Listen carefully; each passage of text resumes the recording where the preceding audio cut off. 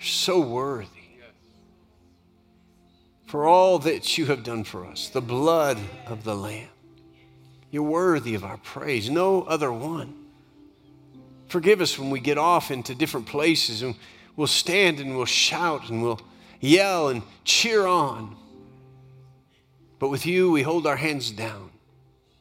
Forgive us when we've shown or acted like something else is more worthy of our exuberance and our praise and our recognition, God. For you're worthy. Jesus, you're the only one that's worthy of all of our praise. For you've given it all.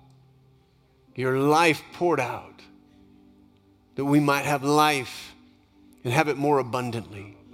Have life in relationship with you. Having been born again of your very life and your spirit.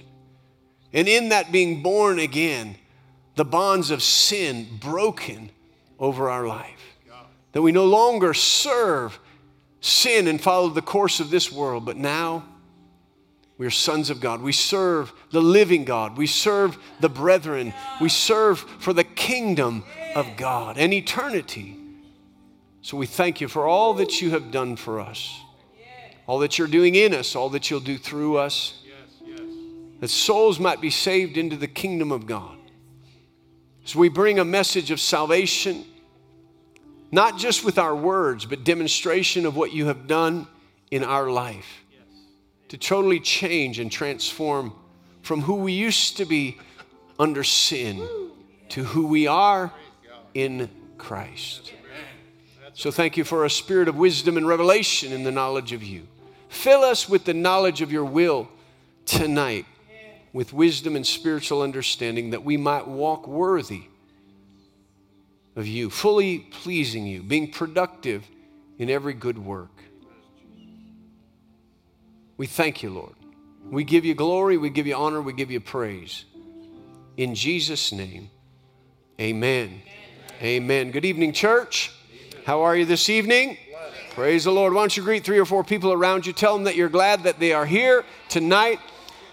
Youth, you can be dismissed.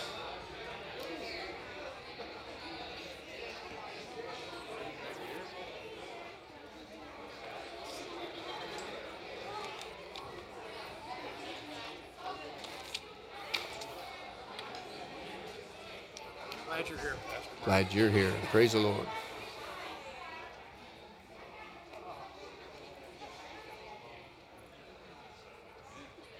Ha ha ha. Glory to God. The Lord is good and his mercy endures forever and ever and ever. Hallelujah. How many of you believe that we're stepping over into some miraculous things? Praise the Lord. About half of you. Amen. How many of you believe we're stepping over into a time of harvest? Praise the Lord. That means there's a field out there of souls that are ripe unto harvest. And so Jesus looked at that. He said, pray the Lord of the harvest that he would thrust laborers into the harvest field. That means us being put into the place where we recognize. He said, lift up your head. Right? So sometimes we're just putting our nose to the grindstone. He said, every now and then. Right? He said actually more than every now and then. But lift up your head and look around you and you'll see that there's souls that are ready for harvest. Right. Amen. And so sometimes we're just moving along and we're recognizing people as they are in the flesh. But Paul said this, an extraordinary thing. He said, we no longer know at least one another after the flesh, because any man that be in Christ is a new creation. Old things have passed away. Behold, everything has become new. And now everything is of God, who's reconciled us to himself and has given to us the ministry of reconciliation.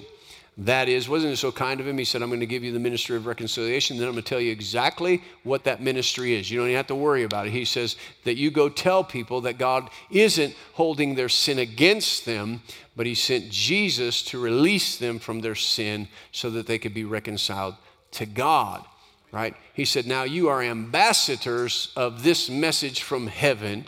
Go plead with them, be reconciled to God.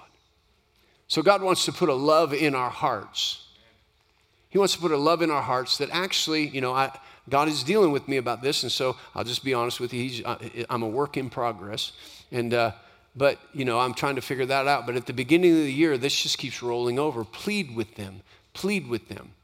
I just see myself begging with somebody to get saved in that wordage, but it's almost like put everything else aside and how they feel the time is short and just grab them and say, please understand what Jesus did for you. He's not holding anything against you. The devil's lied to you. Make him the Lord of your life. Because he who knew no sin took all your sin so you could live in fellowship with God. You say, wow, would you do that? I'm trying to figure that out. But when you throw everything else aside and see somebody lost like Jesus sees them,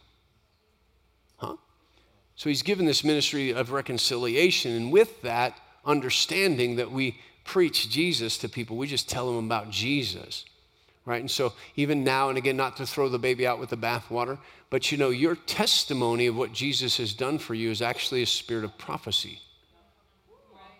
We're all like, wow, can I prophesy? Sure you can. Let God lead you into your testimony of what Jesus has done. It doesn't have to be an hour long. It can just be, Jesus saved my life. Well, how is that? The spirit of prophecy. Because it's foretelling that if he saved your life, he'll save their life. That their future can be different in Christ.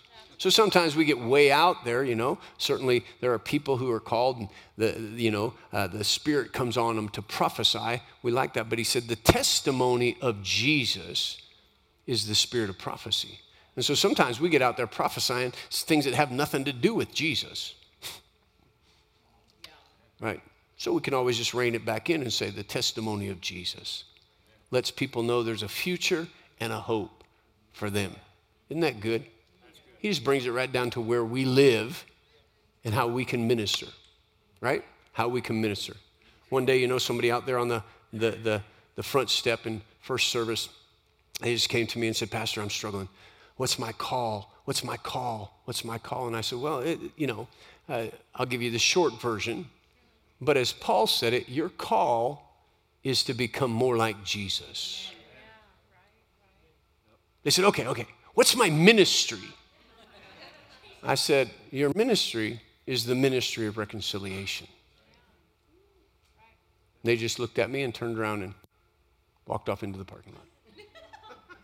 See, so often we're looking for something that makes us feel like we're, but he said, your call, God called you out of darkness where sin had distorted who you were, and he brought you, and Paul tells church after church, I've called you out of that so that you can become everything I originally created you to be. Amen. I'm calling you up higher out of sin to be more like me. And as you realize, wow, that change has taken place, he said, man, there's a place where I want to tell you, you can be different. Now, does it get more expansive than that? Yes. But sometimes we want to leapfrog a few steps. But the person you work with might just need that simple step of you saying, come on, man, Jesus has done this for me. I just want you so much to experience Jesus. I'm pleading with you. Give Jesus a chance, right? Let him into your heart. Praise the Lord. That's all free. Hey, man, if you weren't here this morning, weren't prepared with your local church tithes and offerings, I want to give you an opportunity to give. Give them by text. The number is up there. If you're making out a check, make it out to New Creation Church. If you can buy cash or debit or credit card, raise your hand. The ushers will give you an envelope. If you're watching online, you can join us in giving. Just go to the website, go to the give button, and you can participate in giving. We're so thankful for your generosity and all that it does. Again, I got a text today. 2 more people gave their life to Jesus in the jail. And praise the Lord. And another one rededicated their life. Amen. And so God's doing something in just different areas of our community and around the world. And praise the Lord. I'm excited about some of those folks. They're a captive audience in jail, like literally. And so, but Jesus starts to work on them, and when they come out, they're going to come here or come somewhere in the church, and they're going to start growing. And so I'm just excited about those days where we're just going to see that people coming in, and we may have to just open up on Sunday night. How this works, I don't know, but just have it in my heart. I'll talk to the worship team. We may start just closing off the teaching, and we're just going to come to the altar and pray and allow people to just come and leave their stuff before Jesus. So praise the Lord. There's something in that, you know. At a time, it was just every single Sunday night, and it just got to be kind of a habit or a ritual. But yeah, you can't throw the baby out with the bathwater. And sometimes it just takes a few Sundays in a row for people to just lay it out there, consecrate it, get it all left at the altar, so to speak, and go on and say, man, I left that all back there at the church. And, you really left it somewhere else. You brought it to Jesus. You were burdened and heavy laden, and we come unto him, and then he gives us rest. Praise the Lord. Amen. So, don't know, got some things rolling around. Just letting you know so you can be praying about it. But don't ask me about it later. No, I'm just kidding. I'm just kidding. Trying to work through some stuff that's going on in my mind right now. All right, let's take the offering. Father, we thank you, we praise you, and we magnify you, God, every opportunity that we have to give. You said as we have opportunity to do good, to take advantage of that opportunity, especially in the household of faith. And so we're so thankful, we're so grateful, God. We thank you for those souls saved into the kingdom of God, those men who gave their life to you today in the jail, that you came into their heart and you're beginning a brand new kind of life and a brand new quality of life, that they might understand freedom like they've never experienced it before. And though they may think they're bound in there, I thank you, Lord, in their heart, they have been set free. I thank you, God, you continue to speak to their hearts, that they see direction and they understand what you've done, that when they come out of that place, they're brand new creations in Christ. They don't go backwards to an old way of life, but they find that new kind of life and they live it to the full and share it with others. So we thank you, God, for what you're doing in our midst, what you're doing through people who are bold to go and share the gospel. I thank you for harvest coming in of souls. I thank you for harvest coming in for each and every person, for every need to be met in their life according to your riches and glory by Christ Jesus. We thank you for it in Jesus' name. Amen. Praise the Lord. All right, open your Bibles with me to Romans, the 8th chapter, as the buckets are going by. We have been sharing on Sunday night some things that we began a few weeks ago. We were in the book of Romans. We stopped a couple of chapters short. I just felt impressed on Sunday morning. It seemed that the Spirit of God brought forth something, and in the midst of that, he instructed us, and I've talked to some people since that. I was in a couple of meetings with other ministers. We sat down. I was asking them kind of what the Spirit of God was dealing with them about, and it seemed to be along the same lines with what God is doing. And he said that he wanted us to concentrate more on the Spirit within than the Spirit upon. And so, we have to kind of work through some of what that means, but so often we just start thinking about the Spirit upon and how it's out upon us and how it's going to work actively. But the Spirit of God in us as believers is incredibly important to our life and really to allowing that the power of God, the resurrection life that is in us, to be released through us, right? And so, again, there's transformation that takes place by the Holy Spirit in our spirit. There should be transformation taking place. And so the enemy tries to come and say, you cannot be different. There are some things that have taken place, and that's just going to be a hard sell. Well, it's supernatural. But again, when we're talking about faith and operating by faith, and there's all kinds of different things that come down the line, but we're talking about faith. And so, if I'm believing for someone to be changed when I lay hands on them, but I don't believe that that same Spirit can change me, there's a disconnect somewhere. It's good for you, but it's not good for me. It's miraculous power for you, but it's not miraculous enough to change me. So I believe as we begin to see the transformation in us, there's going to be an increase of faith in you. There's going to be an increase of boldness in you, right? Again, beyond personality, there's some bold personalities, But a bold personality won't necessarily get the job done if it doesn't understand the power source that's working. And so Paul would say, he said this in 2 Corinthians 4, the power is not of me. There's a treasure in this earthen vessel. And the power is not of me, it's of God. Right? So we're believing for harvest. We're believing for the supernatural. We're believing for the miraculous. And that's good, but many times our mind gets out here. Boy, I hope we have a miracle service and I can see a miracle.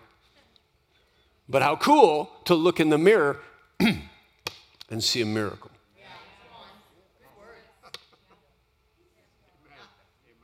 We wake up in the mirror and go, oh, dear God. And then we're like, I can't wait to, if they'll do something at church, if the Holy Spirit will do something at church, I can see a miracle. And he's like, take a look today. And then I'm going to start something and keep looking so that if you're paying attention one day, you'll go, oh, God lives in you. Amen. So we're moving somewhere with this that I believe is powerful. Because I believe we're in that time. We're stepping across a threshold into something bigger. But you can observe something out here. And Jesus said that many times. He said, you're trying to observe something out here. And the kingdom of God is among you because he was there. But he said there's coming a place where the kingdom of God is in you. And so the observation is not just out here, but it's in here. And just as he said in the last days, just as in the days of Noah, right, there was an outpouring. Well, there's an outpouring that's going to come from heaven, but all the waters were actually released from every spring of life to flood the earth. Right? And so the knowledge of the glory of the Lord is going to fill all the earth. And some of it's going to be an outpouring from heaven, but a lot of it's going to be outpouring from the inside of believers. Wellspring. Jesus said there's a wellspring of life springing up on the inside of you.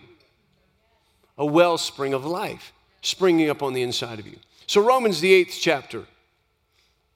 Romans the 8th chapter, starting in the 8th verse, he says, so then those who are in the flesh cannot please God. But you are not in the flesh, but in the Spirit, if indeed the Spirit of God dwells in you. Somebody say, the Spirit of God dwells in me. Come on, say it again. The Spirit of God dwells in me. Now, if anyone does not have the Spirit of Christ, he is not his. And if Christ is in you, the body is dead because of sin, but the Spirit is life because of righteousness. In other words, the old nature that was dominated by the outward man is dead, and there's a new nature. He told the Corinthian church, the outward man is perishing, the inward man is being renewed day by day. But if the Spirit of him who raised up Jesus from the dead dwells in you, he who raised up Christ from the dead will also give life to your mortal bodies through his Spirit who dwells in you. Come on, he's going to give life to your mortal body. Pastor Craig has a testimony. Many things were happening at the same time with his heart, COVID, number of things. And, I remember because I work with him every single day, that this is one of his scriptures that lodged in his heart early on in his salvation. If the same Spirit that raised Christ from the dead dwells in me, it'll quicken my mortal body. It'll make it alive unto God. It'll bring healing and health to my mortal body. He said he's between heaven and earth. And they said he was close to death. He said, but he heard himself saying, the same Spirit that raised Christ from the dead dwells in me, and he's quickening, he's making alive my mortal body by the Spirit within me. Come on, the Spirit within you is doing something in your mortal body. It's energizing you. It's strengthening you. It's healing you, right? The Spirit of God, he is at work in you. He's at work in me. He said, therefore, brethren, we are not debtors, not to the flesh, to live according to the flesh. Come on, we're going to get into some times that are going to be what we call busy times, what most people are afraid of right now in the church. Oh my God, if there's a revival, we're going to be busy. We can't get more busy. But he's saying, just listen, there's the same amount of time that there always has been. But what you do with it will be important. And when we get busy with God, sometimes your flesh says, man, you've been busy. You deserve a break from church today. You deserve a break from God. You don't owe your flesh anything. Everybody's like, well, wait a minute. What are you saying? I'm not going to get a vacation? No, I didn't say that. I'm just saying your flesh will start to say, my God, you're so busy. You need a break. Take a break. But you don't owe your flesh to take a break from God. It'll wear you out. In fact, most of the time people get wore out because they're trying to accomplish something in their own strength that if they would just let the grace of God kick in, they would do it under the ability that He gives. And in fact, if you're going to do the will of God, it will wear you out if you try to do it naturally. Because if God gives you something you could handle in your own energy and your own strength, it's not God. Because then you don't need Him. And then, of course, when you don't need Him, you can say, look at me, look what I've done. But when you recognize, man, I cannot do this without God. There's no way I can do this without God. Then He meets you. You say, I'm doing it. I'll obey you, God. But you know I can't do this on my own. He says, I never expected you to do it on your own, silly. I mean, I'm sure I'm not the only one here that saw something God said to do and said, oh my God, I can't do that. I have a wife. I have kids. We can't do more. And then you pause and you're like, He didn't change His mind. He didn't go, oh, gee, I'm sorry. Got the wrong person. I forgot you had a wife and kids. How silly of me. God. No, God knows the beginning from the end. He knows you. He knows your job. He knows your kids. He knows if you put too much on your plate that He didn't put there, He's trying to help you. And if He puts more on your plate, He says, if you'll obey me, I will meet you there and you'll do more than you ever thought, hoped, or dreamed.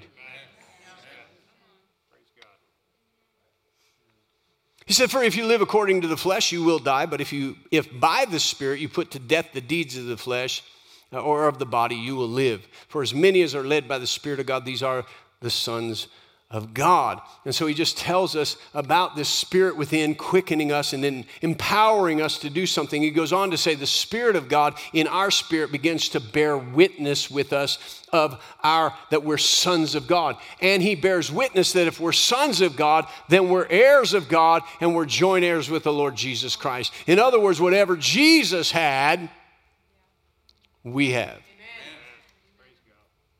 Whatever Jesus had, we have.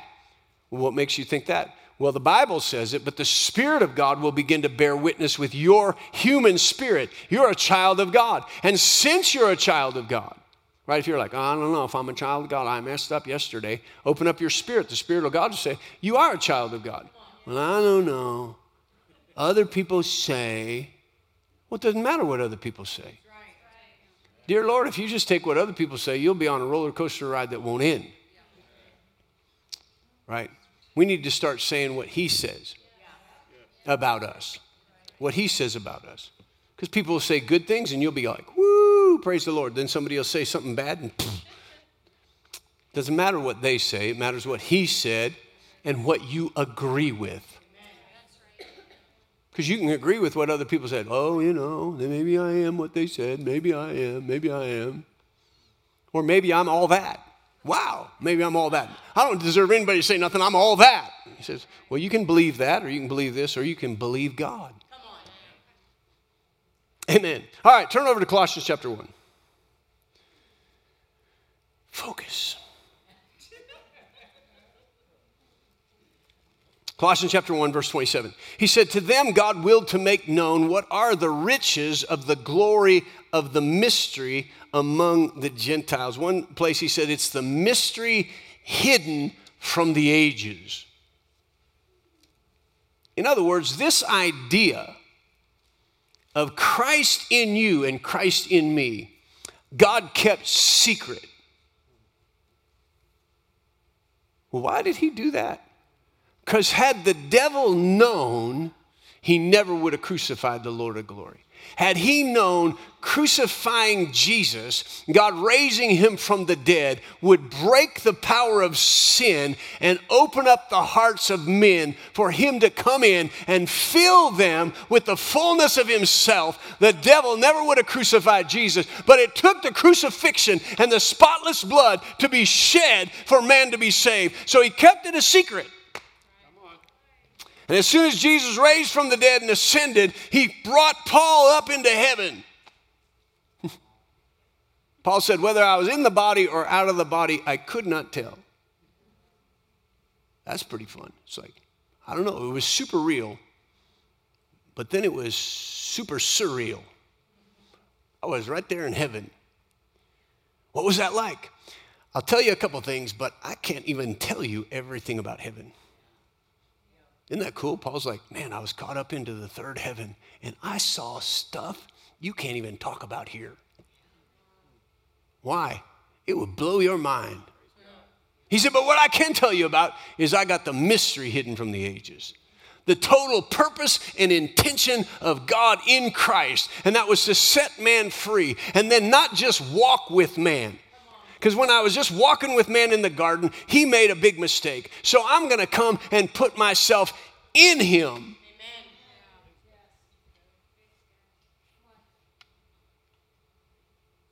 So that he has a power source when the enemy shows up to absolutely reign in life over the devil. But if man just thinks, well, God's with me when I go to church, he's with me in my prayer closet, so the devil will come all. But the moment we figure out he's in me every second of every day. He said, God gave me this revelation to share. That is Christ in you, your expectation of glory. What is that glory? That glory, the presence of God, the splendor of God. So what's your expectation of living in the presence and the glory of God? He's in me. His presence, the fullness of him who fills everything with his presence. He's filled his church. He's filled me with himself. So his presence goes wherever I go. So well, things should be different if that was the case, if we only knew. If we only knew and didn't take it to ourselves. Come on, this is what I'm telling you. This is what I believe we're getting at, but we're not quite there yet. We can mentally ascend to this, but the moment it drops down, you're going to know wherever I go, not just mentally, where I go, he goes. Where I go, he goes in me. Wherever I go, there's miracle working power. Wherever I go, there's authoritative power over the devil. Wherever I go. Now, when we get that and we know I'm safe in the arms of God, he can take you places you never thought you would go. He'll take you places you were afraid to go. And you'll show up and the enemy will be afraid that you came there.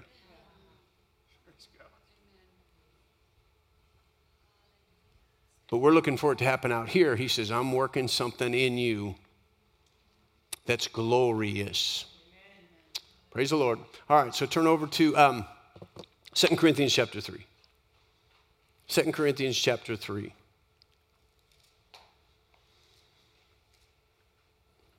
All right, I can already tell we're not going to get where I thought we would get, but here we go. 2 Corinthians chapter 3. Verse 17, you know this very well, but faith comes by hearing and hearing by the word of God, and that's what we want, faith to come. Whew. Man, I believe before, like never before, Christ dwells in my heart.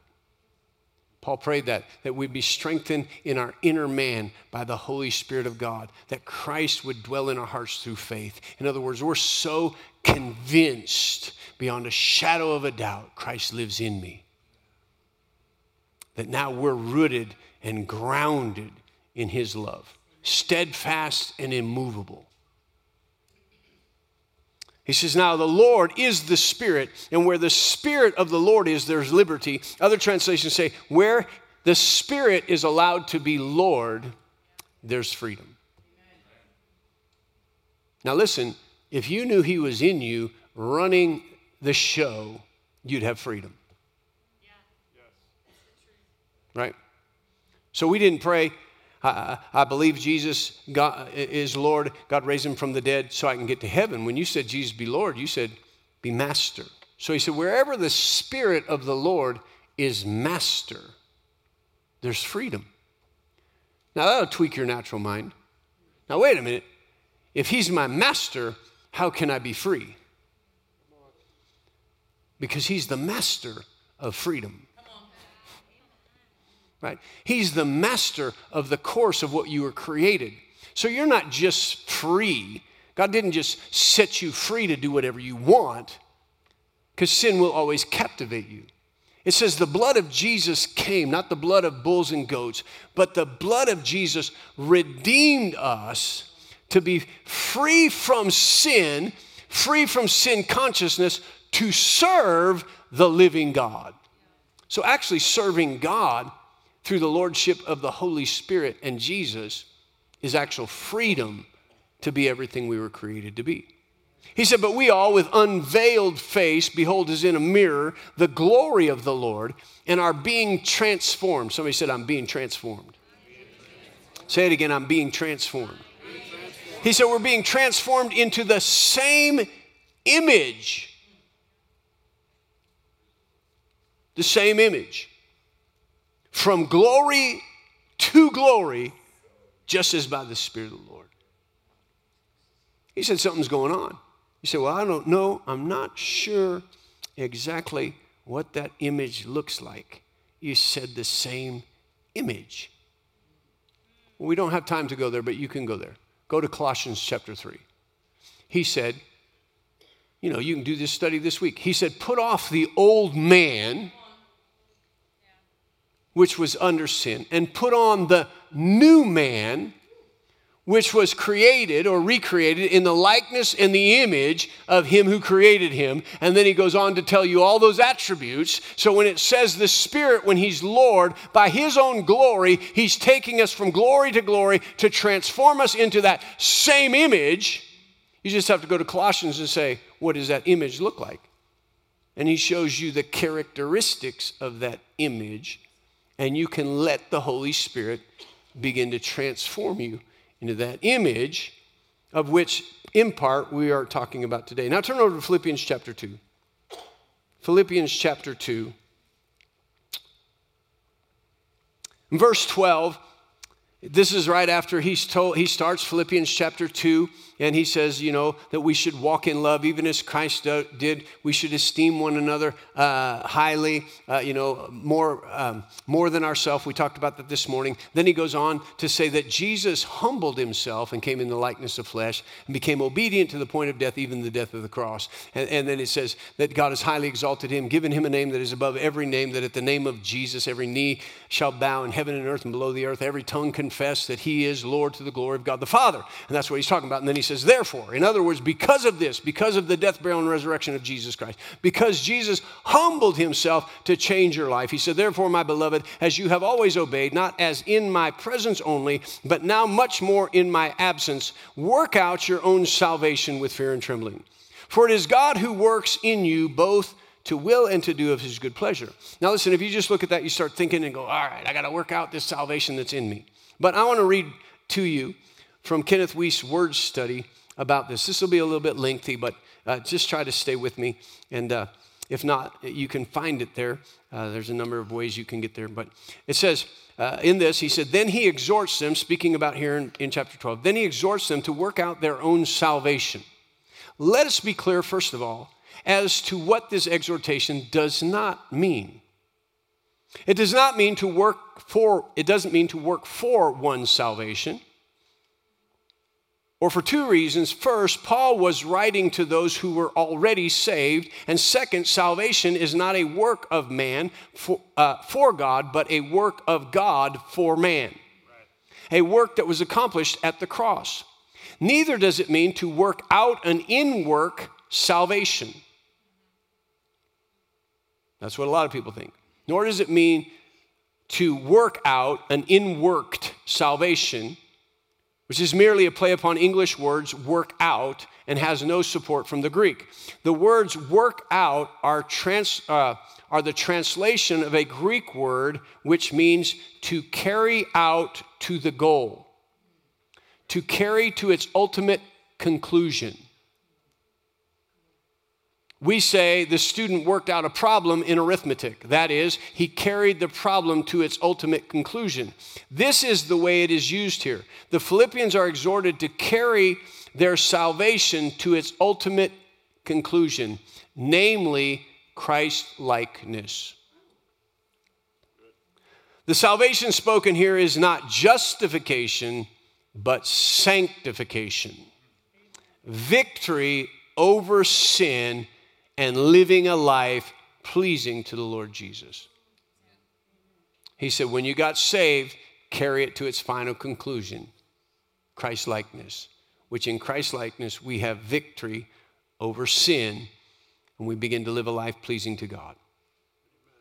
They are to see it in that they make progress in their Christian lives. They are not to do this with fear and trembling. This is not a slavish terror, but a wholesome caution. This fear is self-distrust. It is tenderness of conscience. It is vigilance against temptation. It is the fear which inspiration opposes to high-mindedness in the admonition, be not high-minded, but fear. It is taking heed lest we fall. It is a constant apprehension of the deceitfulness of the heart and of the insidiousness and power of inward corruption. It is the caution and circumspection which timidly shrinks from whatever would offend and dishonor God and the Savior. So he said, work out your own salvation with fear and trembling. He's not saying be afraid of God. He's saying carry your salvation through to its ultimate conclusion, which would be Christ-likeness. With fear and trembling, in other words, be cautious of the old nature coming back. And be so sensitive and cautious of that because you wouldn't want to do anything that would displease God and Jesus.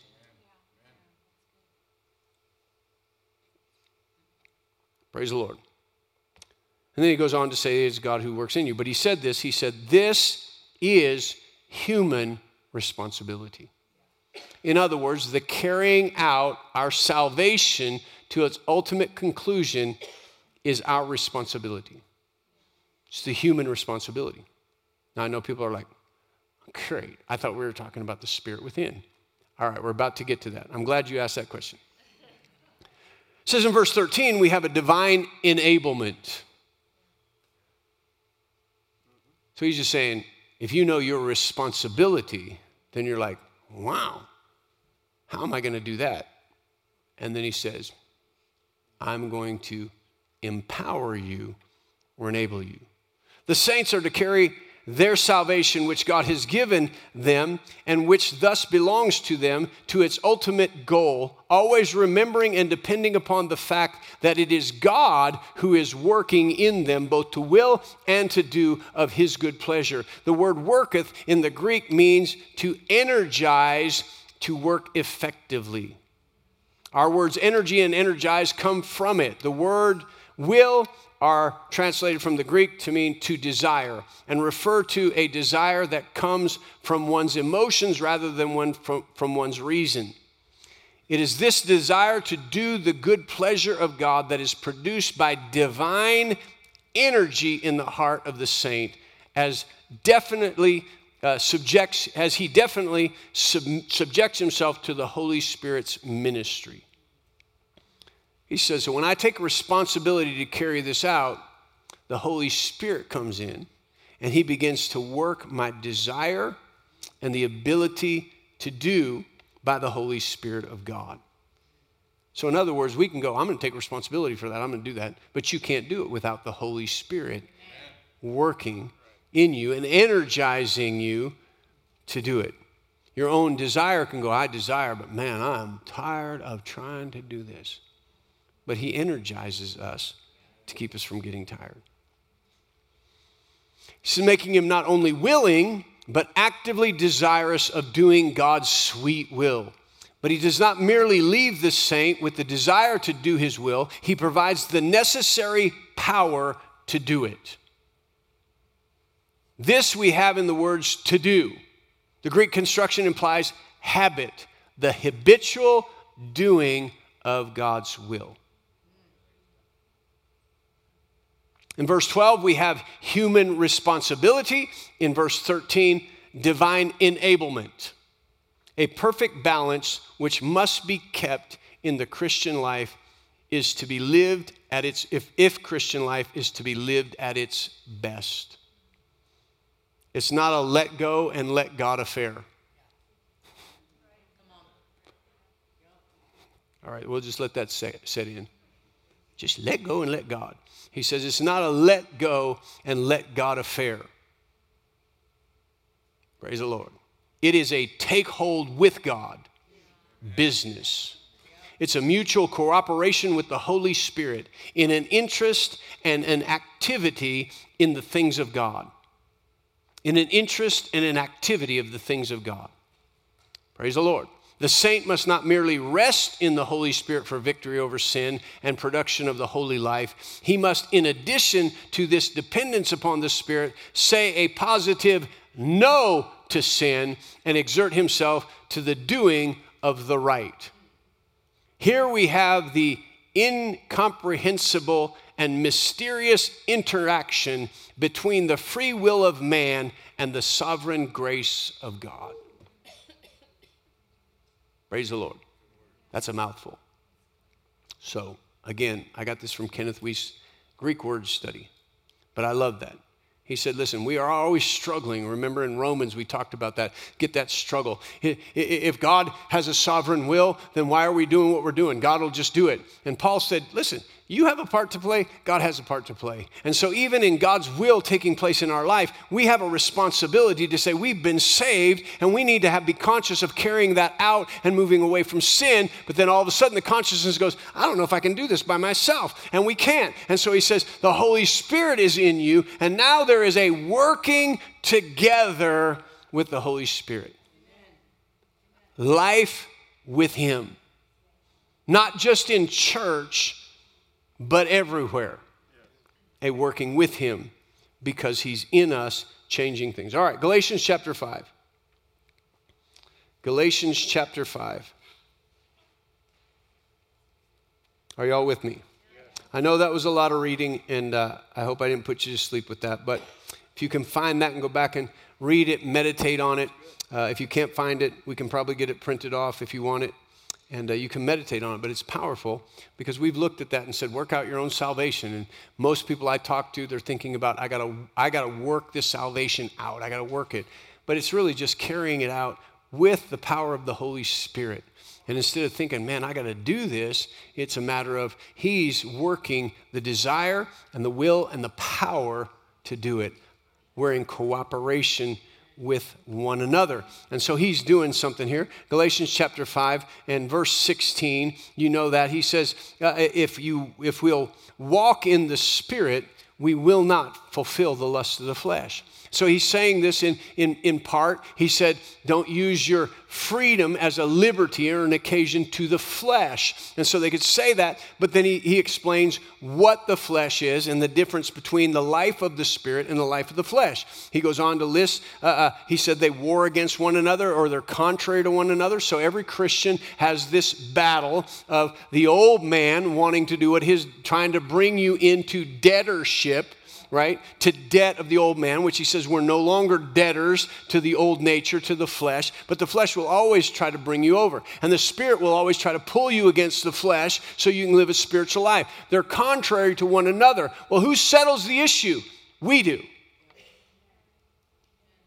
When you get born again, it starts pulling. There's be something in you. The flesh is pulling, the Spirit's pulling. Why? Because the Spirit doesn't want you to do what your flesh wants to do.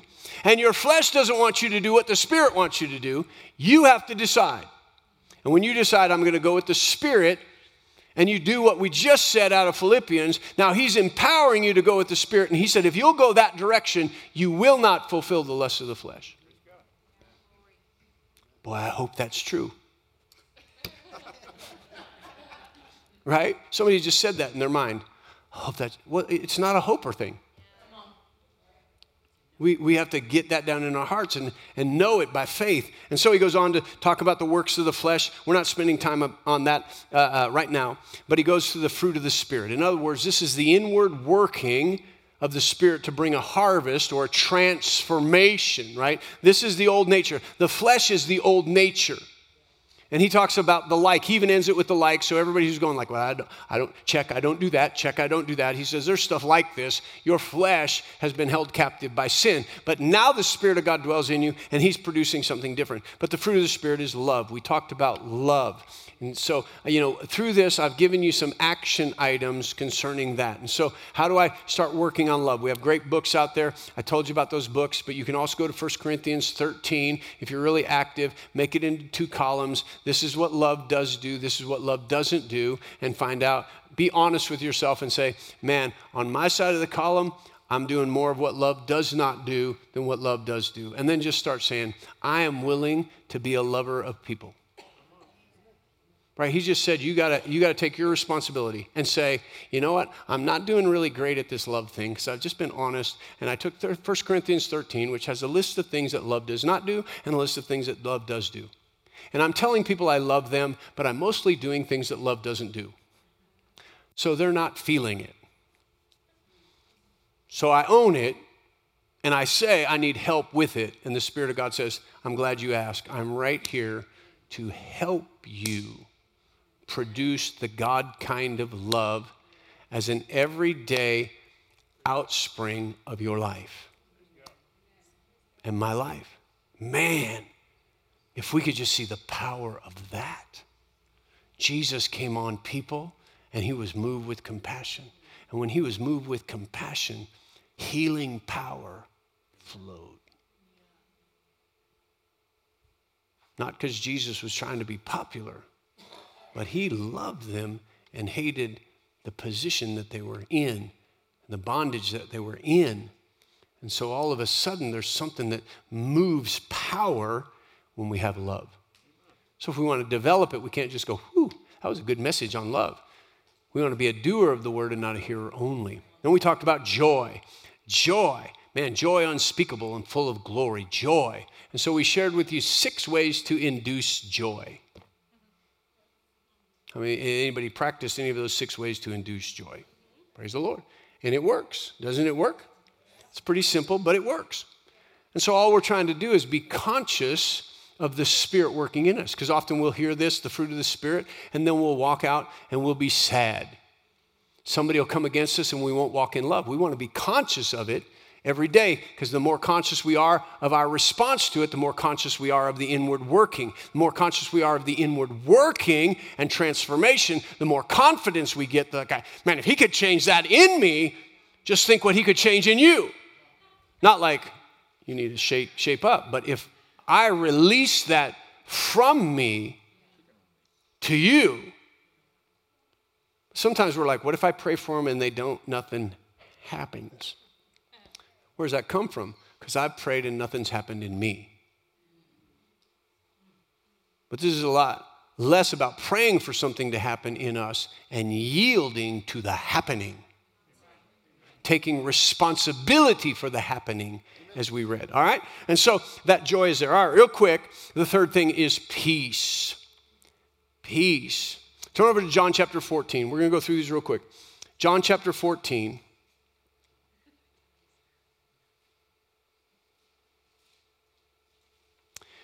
Jesus said this, he says, peace I leave with you. My peace I give to you. Not as the world gives do I give to you. Right? It's not like what worldly peace. It's not worldly love. He says, I'm going to give you my peace, which is extraordinary. Let not your heart be troubled, neither let it be afraid. So listen, this peace, we know that perfect love casts out all fear, but this peace keeps the things of the world from causing you to be afraid and troubled. It's powerful. This peace is Powerful, this peace of God. Turn over to Colossians chapter 3. Colossians chapter 3.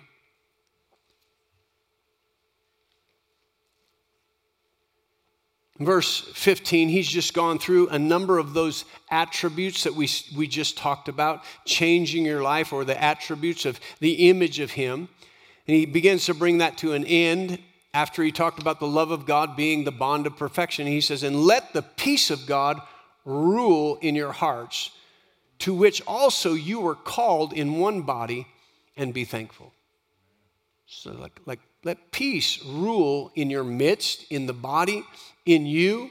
That peace the peace certainly in the church brings about all kinds of things in that body, but in your body, scientifically, peace in your body has all kinds of health and strength attributes. And be thankful. He said, let the word of Christ dwell in you richly, teaching and admonishing one another in psalms, hymns, spiritual songs, singing with grace in your heart to the Lord. Whatever you do in word or deed, do all in the name of the Lord Jesus, giving thanks to God the Father through him. So he said, let the peace of God rule. That word rule from the Greek means, just like we would say, be the umpire. Let peace call the shots. Right? There's something inwardly, there's a calm, there's a place inwardly that says, you know what? This doesn't seem right. This does seem right. I'm at ease about this. He said, let peace be the umpire, right? There's things. We're coming into a time of being led by the Spirit of God. It was prophesied to us, but I think in general, Mary Frances Varallo was here at one time, and she said, we're coming into a time that being led by the Spirit of God is going to be more important than ever before. There's going to be times when God just says, don't go in there. And instead of fighting that, just going with that peace on the inside, right? Don't do that. Don't be upset about that. Right? The enemy will come to agitate you, and the Spirit of God will bring a peace to say, don't let that happen. When Jesus said to Peter, he said, Peter, Peter, Satan desires to sift you as wheat. What was he saying to him? If you study it out, he said, he's going to bring circumstances to so agitate your mind that you'll bail on everything that you believed about me. And man, it started to happen. He was sitting there watching Jesus get beaten, get spit upon, get mocked, and he was getting shook up. And they said, you know him? And he's like, I don't know him. Right after he said he'd never deny him. Well, where'd that come from? The enemy was so agitating his mind that he made a wrong decision. But the peace of God will rule over that. It'll rule over that. Turn over to Philippians chapter 4. Philippians chapter 4. I know you know these scriptures. We're endeavoring to put them together. It's the fruit, not the fruits, the fruit of the Spirit. This is the life with all of its components. It's the life of the Spirit. The life of the Spirit has the attributes of love and joy and peace. A peaceful life. And so Philippians chapter 4, verse 4, rejoice in the Lord always, and again I say rejoice. There's that joy. He said, let your gentleness be known to all men. The Lord is at hand. Be anxious or take anxiety for nothing. Somebody say nothing. Right? Sometimes we make our excuses. We can be anxious about this. We can be stressed about this, and it's okay. He said, don't be anxious about anything. But in everything, somebody say in everything. By prayer and supplication with thanksgiving, let your requests be made known to God, and the peace of God, which surpasses understanding, will guard your heart and your mind through Jesus Christ. And it'll set up a guard on your mind. Have you ever been in a situation and you go into your prayer closet and you get deep into your prayer closet and it's like it's gone?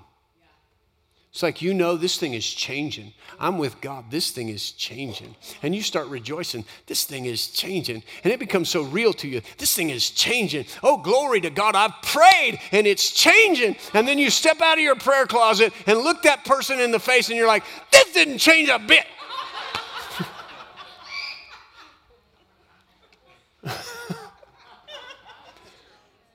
Well, you went into prayer to get that peace, so when you came out and it didn't change a bit, you went, but I'm okay with this because I know it's changing. Because God is at work in me. And I'm carrying my salvation through to the end. You ain't stopping it right here. Thank you. Praise the Lord. There you go. All right, Isaiah 26. We're getting ready to close. Isaiah chapter 26. We're working in cooperation to bring about this new kind of life and this new quality of life that is filled with life and it's filled with power. Isaiah 26, verse 3. You will keep him in perfect peace. Somebody say perfect peace. We'll keep him in perfect peace whose mind is stayed on you because he trusts in you. Wow. Praise the Lord. So from Philippians chapter 4 and from this one, we can see, and even what Jesus encouraged or warned Peter about, is so much of peace being stolen from our life is right here. It's in our thought life. It's the area where the enemy starts to agitate, work up, stir up, shift and change around. Praise the Lord. You know, we were talking to our oldest daughter the other day, and you know, she was. We were just talking about some stuff, and she started saying some stuff. Just really, it edified us a lot. But in edifying us, it humbled me a great deal. I'm just sitting there going, "Wow, wow." You know, I just wanted to say, "Wow, thank you." Wow, you know, just about brought me to tears. It was so humbling. It was just so. And I'm thinking, praise the Lord. And then right after that, somebody sent me a text and just called me about the worst thing you could ever call somebody. And I was like, all right, praise the Lord. Seriously. I had to say, well, I could go over here. But you know, I was just humbled and honored by what she said. I didn't just get all excited and run around the room. I was just like, wow, thank God. Then somebody just said something bad, and I didn't immediately. I was like, my God, wow. But then I had to just say, thank you, Lord, for peace. I can't get all upset about this. This is just the devil, right? Because my mind, even when I went, okay, praise the Lord, I have to preach here pretty quick. I need to get in the right frame of mind. But I had to get that all captured in a moment's time. And then begin to let the outflow. But the enemy kept saying, yeah, but what, aren't you going to respond? What? I said, no, I can't do that. You have to let peace rule. You have to let peace. Because it comes to everybody. 1 minute up, 1 minute down. Bring somebody to compliment you, somebody to tear you down. All of a sudden, this doesn't work out. I'm rejoicing that I'm prospering, and then a bill comes in the mail. You know, that one's always stumped me. Whoo, praise the Lord, I'm prospering. And a bill comes in the mail. It's like, oh, the world is falling apart. Well, when you were rejoicing yesterday, that bill was actually in the mail. Nothing's changed. So what stirred you to rejoice before you actually saw it? I believe God. So why, when you saw it, did your peace just fall out the bottom? Because the enemy's trying to steal that from you. So how do we do that? What do we have to do? So here's your assignment. Go back to Philippians chapter 4. I'm giving you some assignments on Sunday night. And if you do them, I believe you're going to start seeing change. If you're not doing them, oh yeah, I forgot about that love thing. Well, I'm reminding you. Oh yeah, I forgot about that joy thing. I'm reminding you. Well, do you think I can do the love thing and the joy thing and the peace thing all in 1 week? Yeah, absolutely. Do you want love and joy and peace all in the same week? Well, could I just have some love this week and maybe some joy next week? Maybe you can have whatever you want. As your faith is, so be it unto you. Philippians chapter 4. Philippians chapter 4. Hallelujah. In verse 8, he said, finally, my brethren, whatever things are true, whatever things are noble, whatever things are just, whatever things are pure, whatever things are lovely, whatever things are of a good report, if there's anything virtuous, anything morally pure and powerful, anything worthy of praise, meditate on these things. So your assignment is to make a list of, put down something that's noble, something that's just, something that's pure, something that's lovely, something that is a good report, something that's virtuous, and something that's worthy of praise. And put it down and start meditating on it. Because we can look at that and go, okay, whatsoever things are true and noble, and then we don't find something true or noble. So I just want you to find something that's true. Not something that's factual. Something that's true. Right? Something that's noble. Something that, is just and praiseworthy. Things that are pure. Write that down and meditate on it.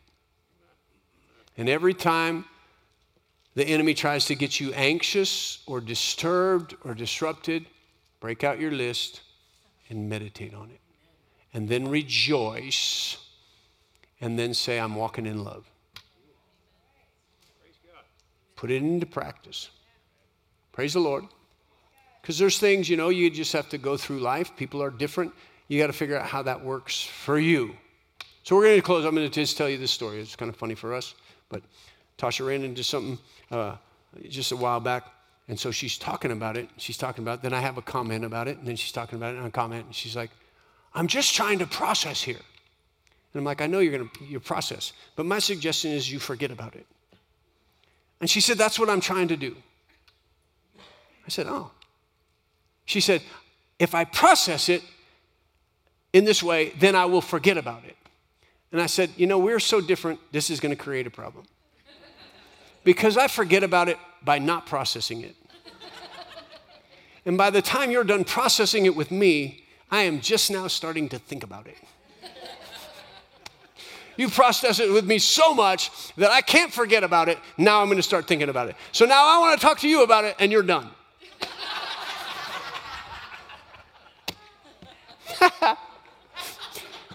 So that's odd, right? But I say that to say this, you have to figure out how you're going to really allow the Spirit of God to work with you. There's not a formula per se that it'll all work for every single person. But God says, this is how I created you. And if you will think on these things, which are all connected to me, and if your mind is stayed on me, everything that tries to stir you up, you bring it back to Christ. You bring it back to the obedience of Christ. That's what he's saying in 2 Corinthians. When anything, imagination, begins to exalt itself above the knowledge of Christ, you cast it down. You bring every thought to the obedience of Christ. And if your mind is stayed on him, he will keep you in perfect peace. Why don't you stand up? Father, we thank you. We praise you. We magnify you, God. We thank you for the inward working of the Holy Spirit of God.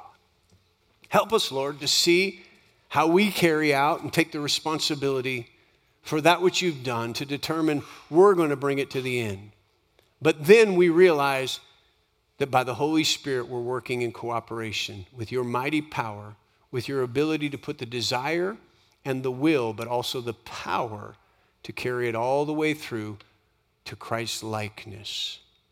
For that is what we desire, to be more like you, to be fully pleasing to you, to honor you. So we thank you, Holy Spirit, that you're our helper, you're our guide, you're our advocate. And we thank you so much that you are in us, transforming our life from one degree of glory to the next, as only you can do it. Thank you, Holy Spirit. In Jesus' name, amen. Praise the Lord. Say this, we go, what God did in Christ Jesus far exceeds any damage done to me by Adam's fall. You can be dismissed. Make it a great week.